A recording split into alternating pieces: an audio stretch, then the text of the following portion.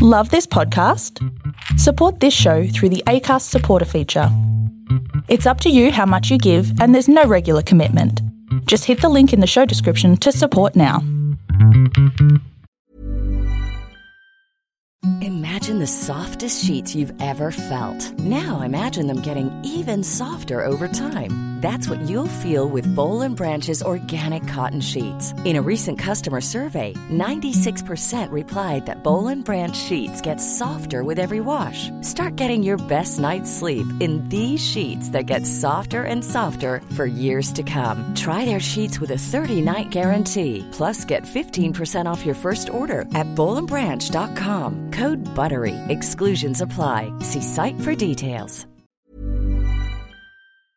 We choose to go to the moon in this decade and do the other things, not because they are easy, but because they are hard. Okay, Houston, we've had a problem here. This is Houston. Say again, please. Houston, we've had a problem. Welcome to Space Junk. My name is Annie Handmer, and I study international space cooperation, space treaties and space debris at the University of Sydney School of History and Philosophy of Science. Recently, I travelled to Melbourne to attend the Space Industry Association of Australia conference, which was being convened in conjunction with the Avalon Air Show. Held every 2 years over a week, the air show was first hosted at Avalon in 1982. It has a strong focus on Australia's defence capabilities and brings together government, the Defence Force and private industry to experience a breadth of tech, including fighter jets like the Hornet, Super Hornet and F-35 Joint Strike Fighter, as well as cutting-edge UAV or drone technology. The airshow offers those in the industry, as well as the general public on public days, the chance to get up close to our military technology and those who operate it. I cornered Dr. Malcolm Davis, a senior analyst with the Australian Strategic Policy Institute, to talk about space and its importance for our broader national security picture. You will notice that this podcast has a lot of background activity which could not be fully edited out. We were sitting in a tent on a busy airfield, under a flight path and directly adjacent to the military working dogs display. In retrospect, this was probably a silly idea, but if nothing else, I hope the podcast will give you a first-hand sense of the buzz and activity of the event. Malcolm Davis nominated one of his favourite pieces of music, the Blue Danube Waltz, as it appears in 2001 A Space Odyssey, to begin and end this podcast.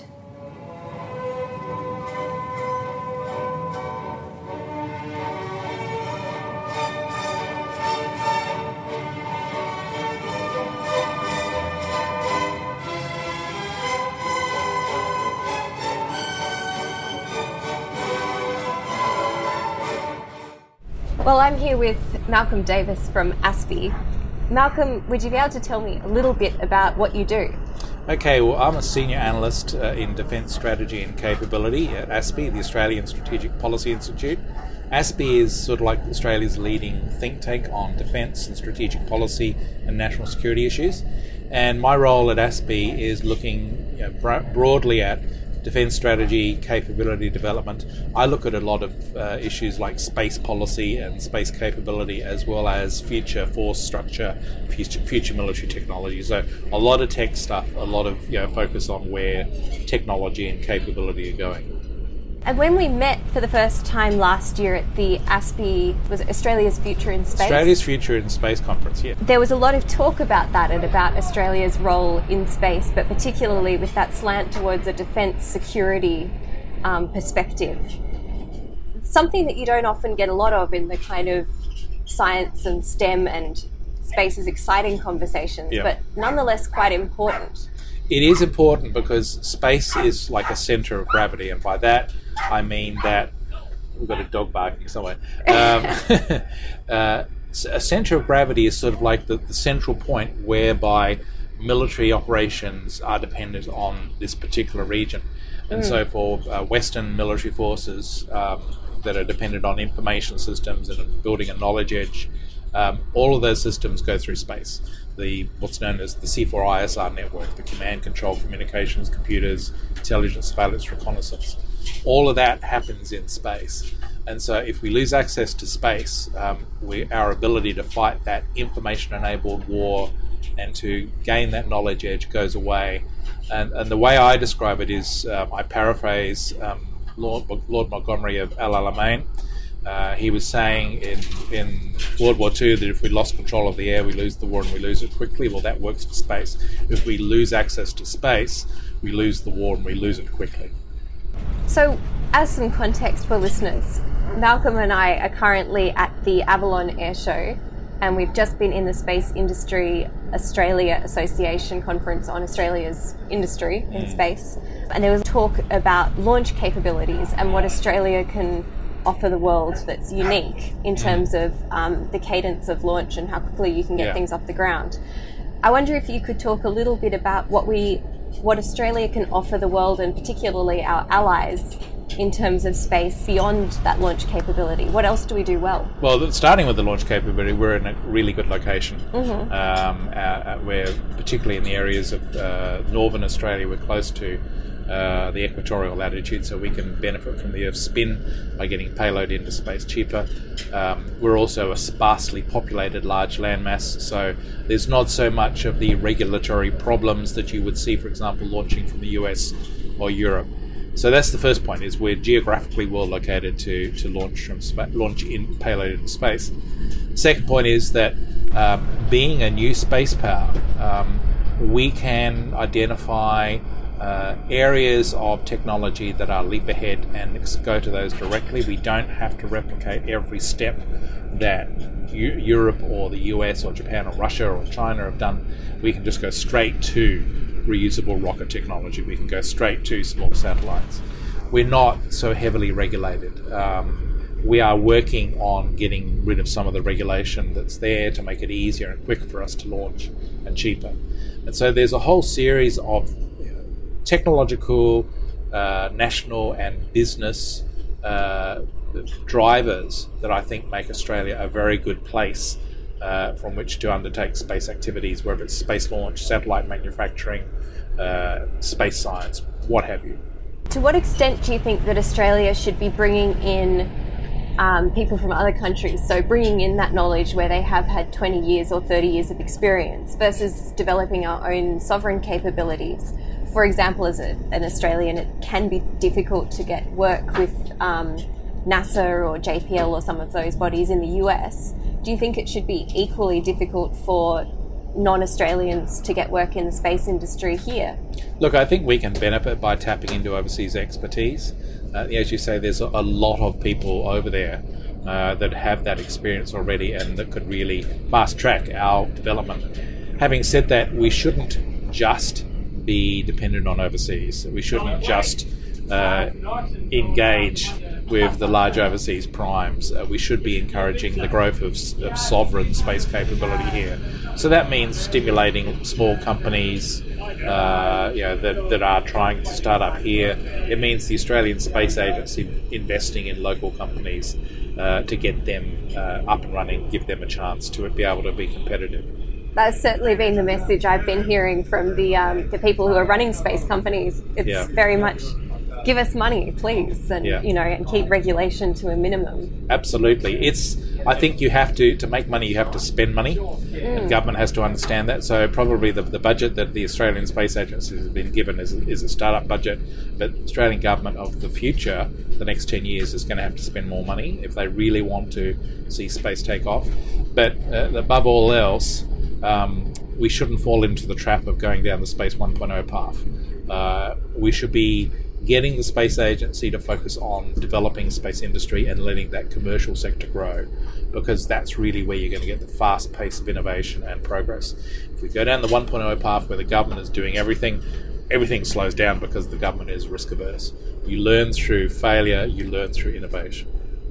To challenge that though, I mean, arguably there are some cases where it's just not economically feasible for one company to invest enough money to build the sort of infrastructure that Space 1.0 has given countries like America. Yep. So big launch facilities or big rocket testing facilities. Mm-hmm. That's something where I think, even though we don't want to do Space 1.0, the government can actually play an important role in investing, because in a sense they're not limited by the risk associated, the financial risk, but also they've got access to and the ability to make decisions and get the land required and all of that sort of thing. I think it's a careful balance. And right. Even if you look in the US now, where you have NASA, which is very much a Space 1.0 organization, they are also supporting and helping Space 2.0 entities like SpaceX and Blue Origin to get established. So I think you can have government assistance to Space 2.0 companies to get them up and running. But if you look at the American example, the rapid progress is occurring in the commercial sector, not in the government-run sector. NASA has fallen well behind schedule with the Space Launch System, is well over budget.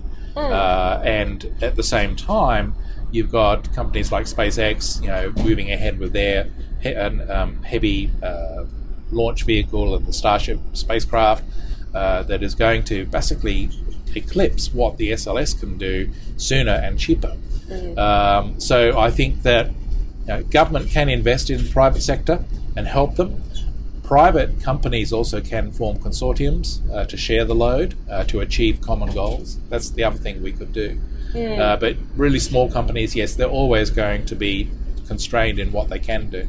We just heard from Pam Melroy, an ex-Australian astronaut for the US, about her work in the past with DARPA and their particular model. And I think there's a lot to be said for it when you can be willing to throw something out, when it stops working and not pour money into trying to get it back on track. But perhaps that's also something that Australia needs to be thinking about for that really transformative technology, so that we can be innovators and lead the world in that. There's no reason why we shouldn't be doing things like DARPA does here, in my opinion, but then I'm very optimistic. No, I am too. I agree with you. I think that one of the things we heard yesterday was comments by University of Queensland, I think it's Professor Michael Smart, about hypersonics. And he made the really valid point that the Australian higher education sector, their research culture is about doing more research. It's not about commercialization and developing products that can then grow the economy. And I think this is a fundamental mistake, that we do research in an area like hypersonics to do more research rather than to actually develop something that's real and capable and that can actually add a new economic level to the Australian economy.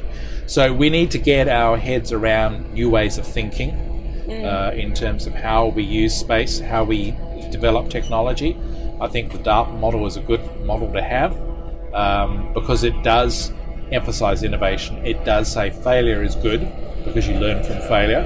And I think inevitably in government-run programs, they say failure is bad because we can't afford to risk taxpayers' funds in failure. And that's why you see NASA being so risk-averse and why it slows its progress right down compared to the commercial sector. No, I think it's important for the government to give itself permission to fail. Taxpayer funding it might be, but taxpayers deserve the best to come out of their money, whether that involves failure in a few instances first. I think absolutely. I think you're right. And maybe that's about communication and the government being better at communicating the fact that stuff isn't easy and that failure might happen. And I think it's also about the government learning to think in new ways. And it's traditionally been a mindset within government that you're risk averse. And I think in the space business you can't afford to be too risk averse, otherwise you achieve nothing. That's true. I mean, I think it's important that you have some research which is targeted towards developing technologies that then contribute to our economy. But I also would put myself slightly on the side of knowledge for knowledge's sake is still a good idea. Because you just don't know what's going to happen in the future. So I worry a little bit with our drive in Australia towards STEM education that it perhaps is short-sighted. In what way?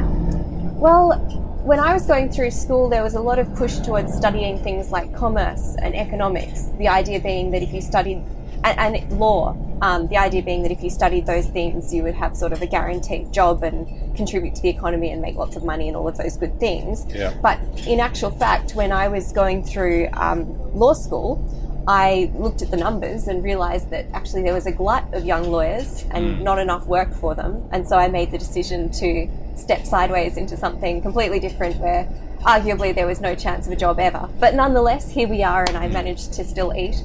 And I think that that's going to that risk approach and permission to fail. I think giving young people permission to not necessarily follow the path that looks like it's going to lead to riches is also very important, because you just don't know what will happen in 30 years and when the young people today will be those decision makers and in the senior positions. And look, I think from my observation is that young people these days are paranoid about not achieving things quickly. They want to be right at the top of their career by the time they're in their early 30s, and they have so much time in which to develop themselves and go in different directions and broaden their professional skills, but they don't.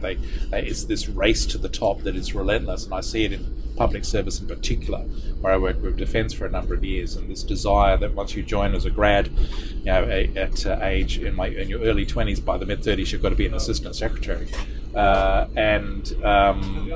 think this is actually counterproductive. They should be prepared to step sideways and basically develop their skills in a broader way. And there's several different ways you can come back to achieving your goals, and I think that can be applied to space as well and how we develop our space economy. So obviously there's the future workforce. Yeah. But in terms of the national security picture, how does space look in 2030? Well, look.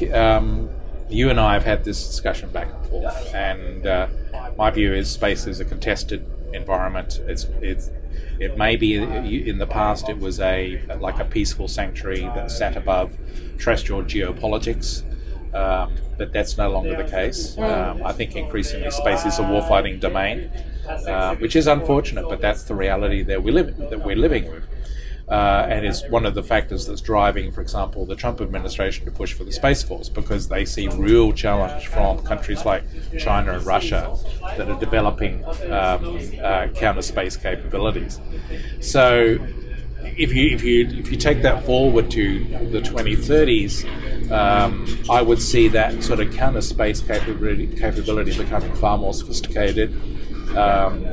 The ability to deploy weapons in space quickly on need, I think, will become real, because you'll start to see things like hypersonic space planes that can launch like an aircraft, fly up into space, deliver a payload or attack a target, and come back down and land like an aircraft. And so there'll be this blurring between space and air that is on the horizon.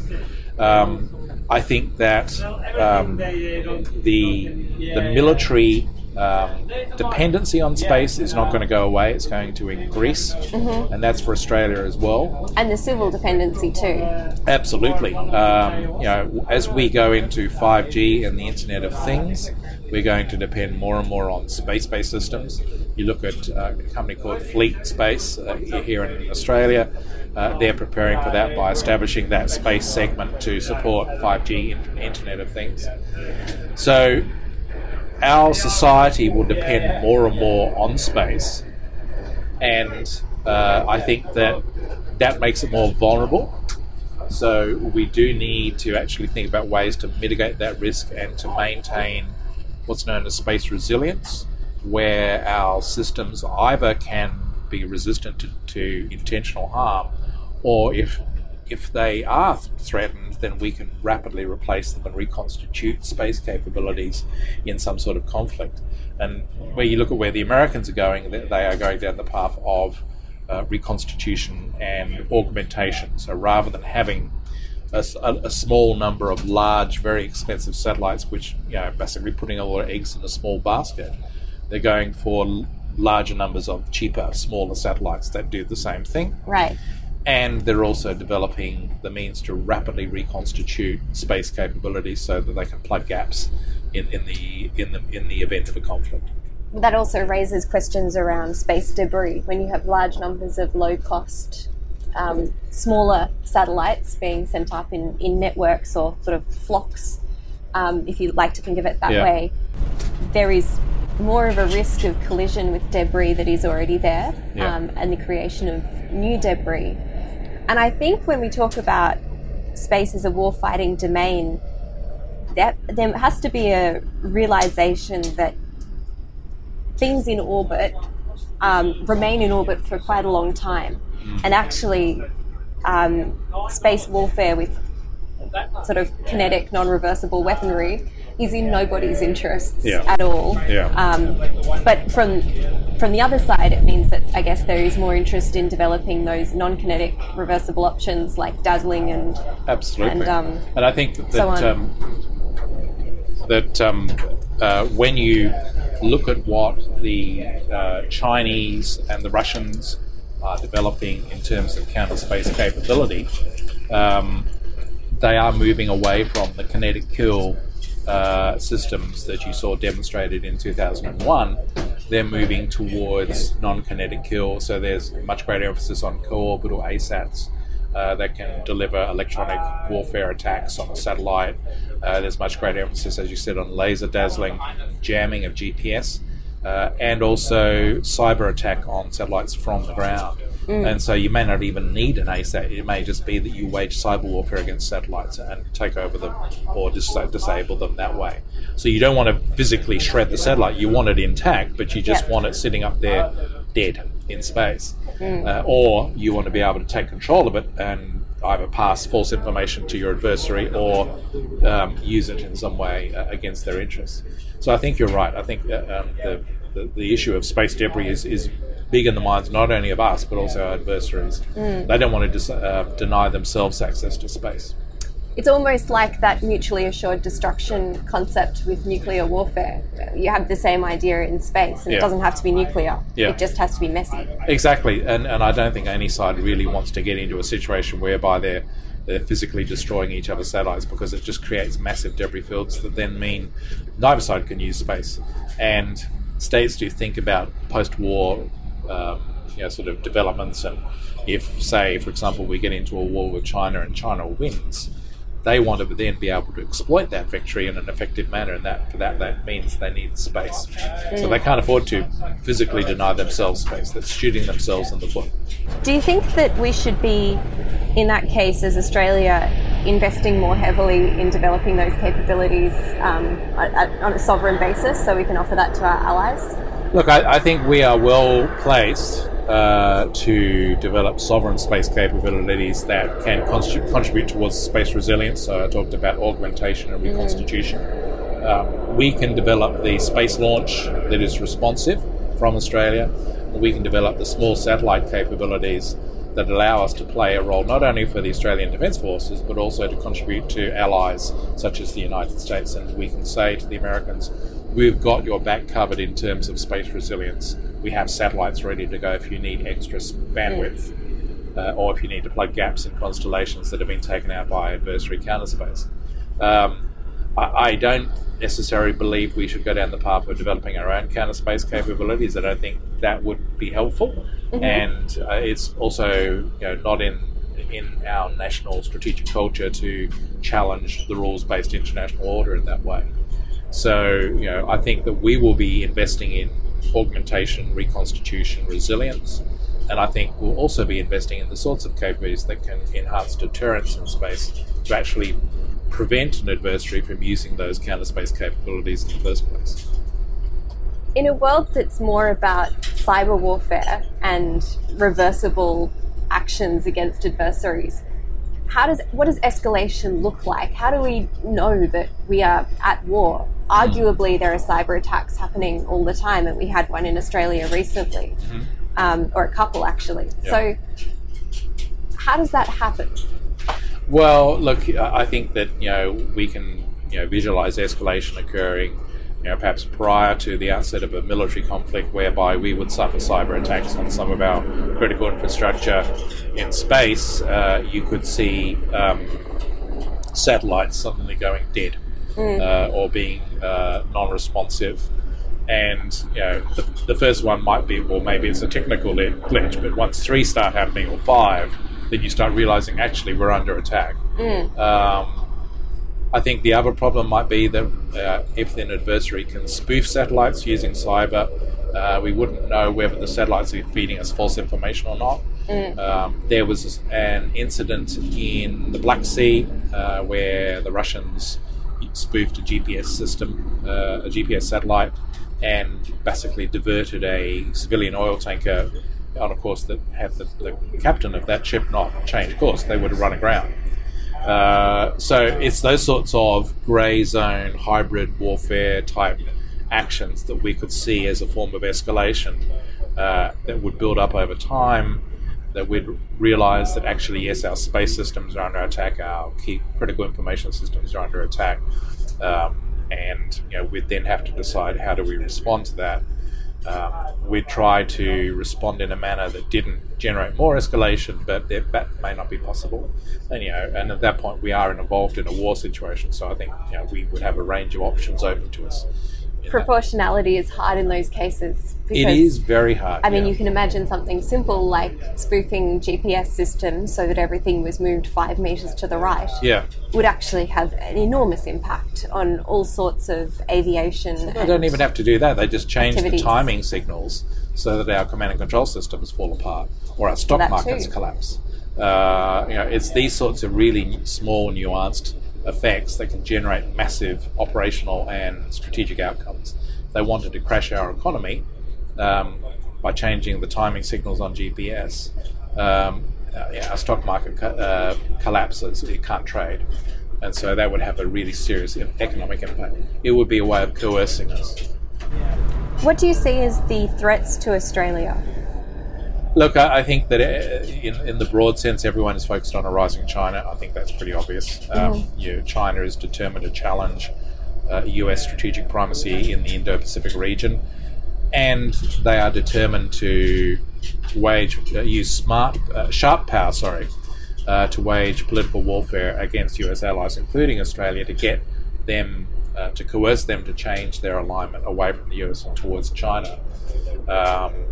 They ultimately want to use both military and non-military means to dominate and impose a degree of hegemony on Asia, to restore what the Chinese feel is their rightful place as the Middle Kingdom, which they lost at the beginning of the 20th century.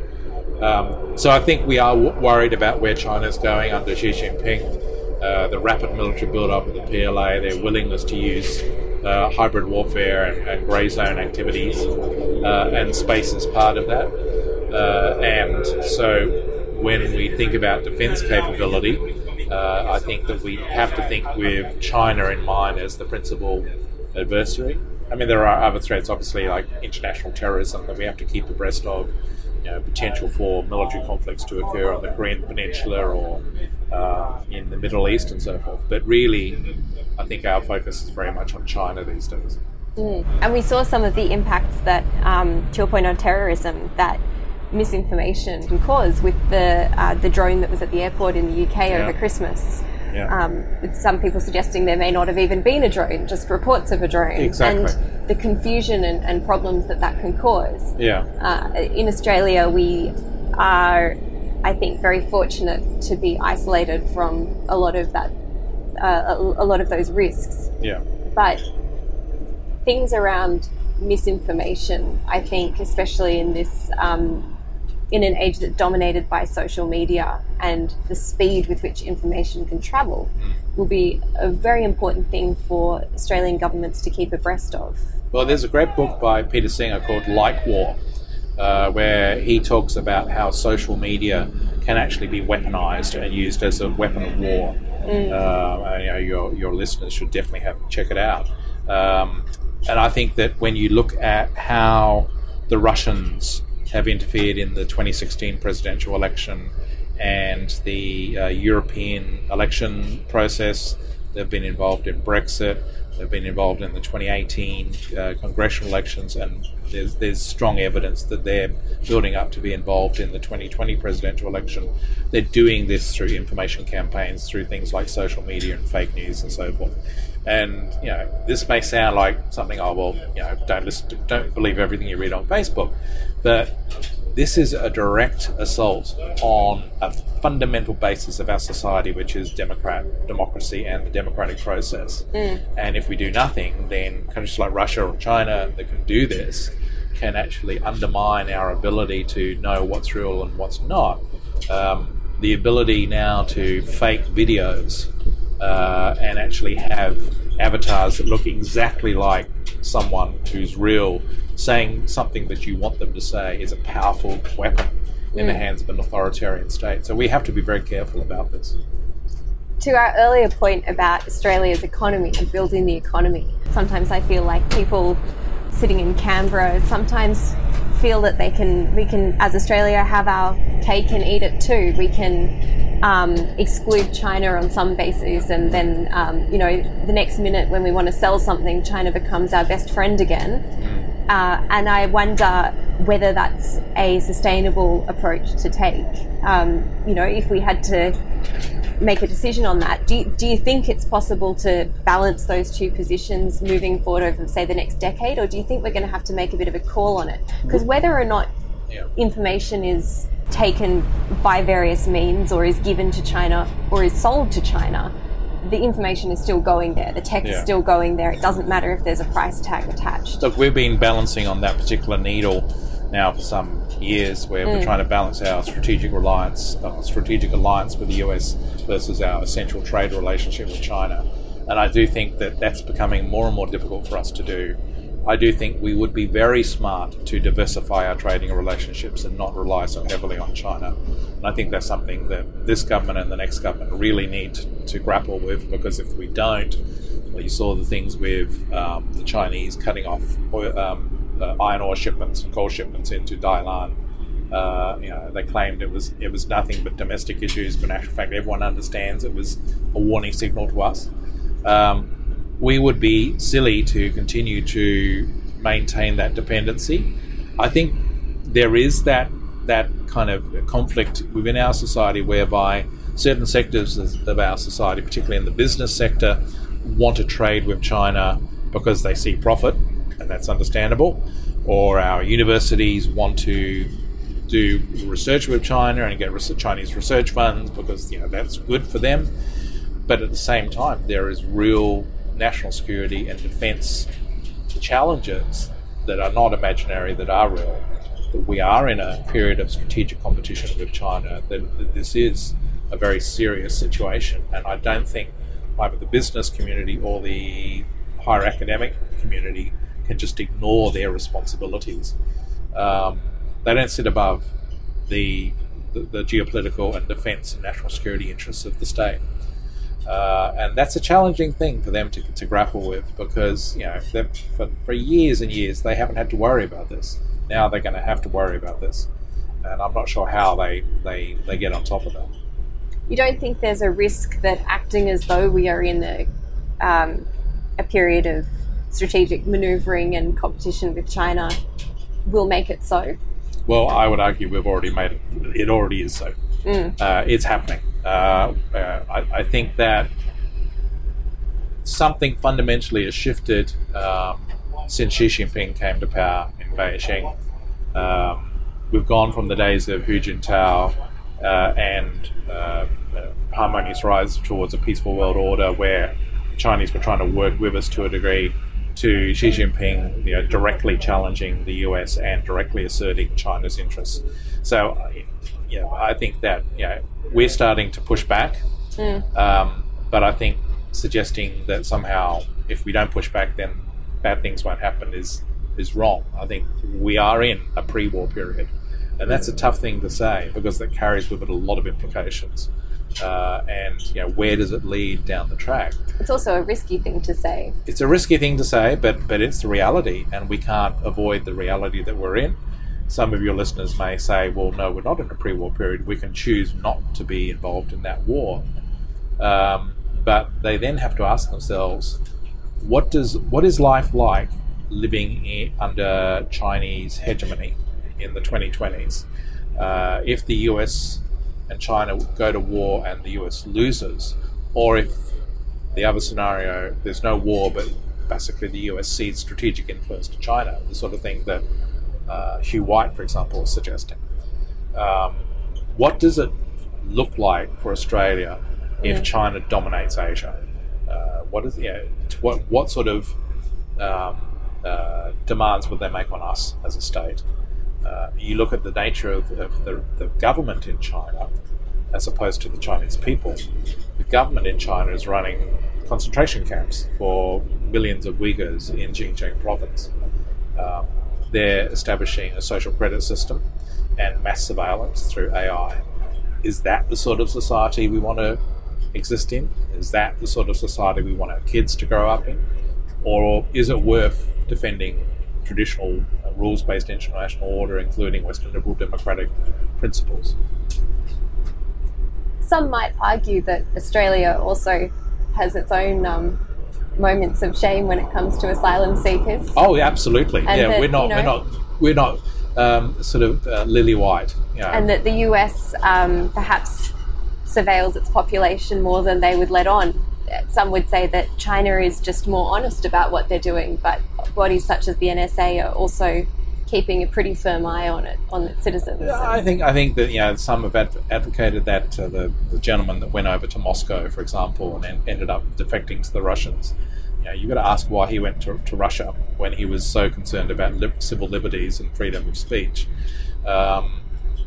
Look, I think that, yes, the NSA has a job to do. I don't think there's any hard evidence that to the effect that they are monitoring every American citizen in terms of their email or their phone calls and what have you. I think after 9/11, America as a society was changed to a degree, and that's understandable. But I don't see in the United States the same evidence of what the Chinese are doing with social credit, whereby if you say something that the regime feels is against its interests, then you are denied chances in life. You are denied promotion in work. You are denied financial opportunity. I don't see mass surveillance via AI that you see in China, whereby everyone has facial recognition and you walk and step out the door and the government is monitoring you, or the government is monitoring you on Sina Weibo. And if you say the wrong thing, then you get a knock on the door at 3 a.m. From the MSS. So yes, I'm sure there is surveillance going on the US, but it is not the sort of totalitarian, sort of dark shadow that I think you're starting to see in China. I don't know really what to think on it. It's a complex issue. I would like to think that it's possible to balance individual freedoms and privacy with national security interests. But it's a very complex area, and I'm sure that China is wrestling with that as much as the rest of the world is at the moment. Final question for you, Malcolm, before we finish up, because we've got to go and watch aeroplanes take off. Absolutely, and that's fun. And I'm incredibly excited to get your expertise on that. Yeah. With Donald Trump in power at the moment, can Australia rely on America still? I don't know, is the honest answer. I wanted to give Trump a chance, but frankly, he's let me down all the time. Okay, so I'm not confident that we can rely on America under Donald Trump. Now, I worry about what happens after him, whether he leaves before 2020 because he's impeached, or whether he leaves in 2020 because he's not re-elected, or if he somehow is re-elected and he's survives through to 2024, what comes after him? I don't think it's necessarily axiomatic that we go back to the way things were prior to Trump. It could be that American political values and the American nature of the polity has changed sufficiently that you could get something like Trump, but maybe progressive left, which could be almost as bad in different sorts of ways. The Green New Deal, for example, you and I have talked about this. I think that it's socialism dressed up under climate change clothes. And that would be terrible for America because it would just drive its economy into the ground. So, on the other hand, some of the aspects of socialism that we have in Australia, I think America could benefit from. Oh yeah, like our healthcare system. Absolutely, for example. but I think that the sort of things that AOC was talking about with Green New Deal was far more to the left of than what we're talking about. You're not feeling the burn. No, I'm not feeling the burn. But I think that the bottom line is I don't think we can rely on Trump. I think we can rely on the US military and the national security community, but I don't think we can rely on Trump, and that worries me. Well, thank you so much, Malcolm. It's been absolutely wonderful talking to you, as always. I really appreciate it. My pleasure, and it's always willing to chat with you, Annie, and it's been a pleasure participating in another one of your fantastic podcasts. Keep up the good work. Thank you. Thank you for listening to Space Junk. If you would like to find out more about anything in this podcast or the history and philosophy of science, you can tweet me on @ahandmer. That's A for Annie, HANDMER.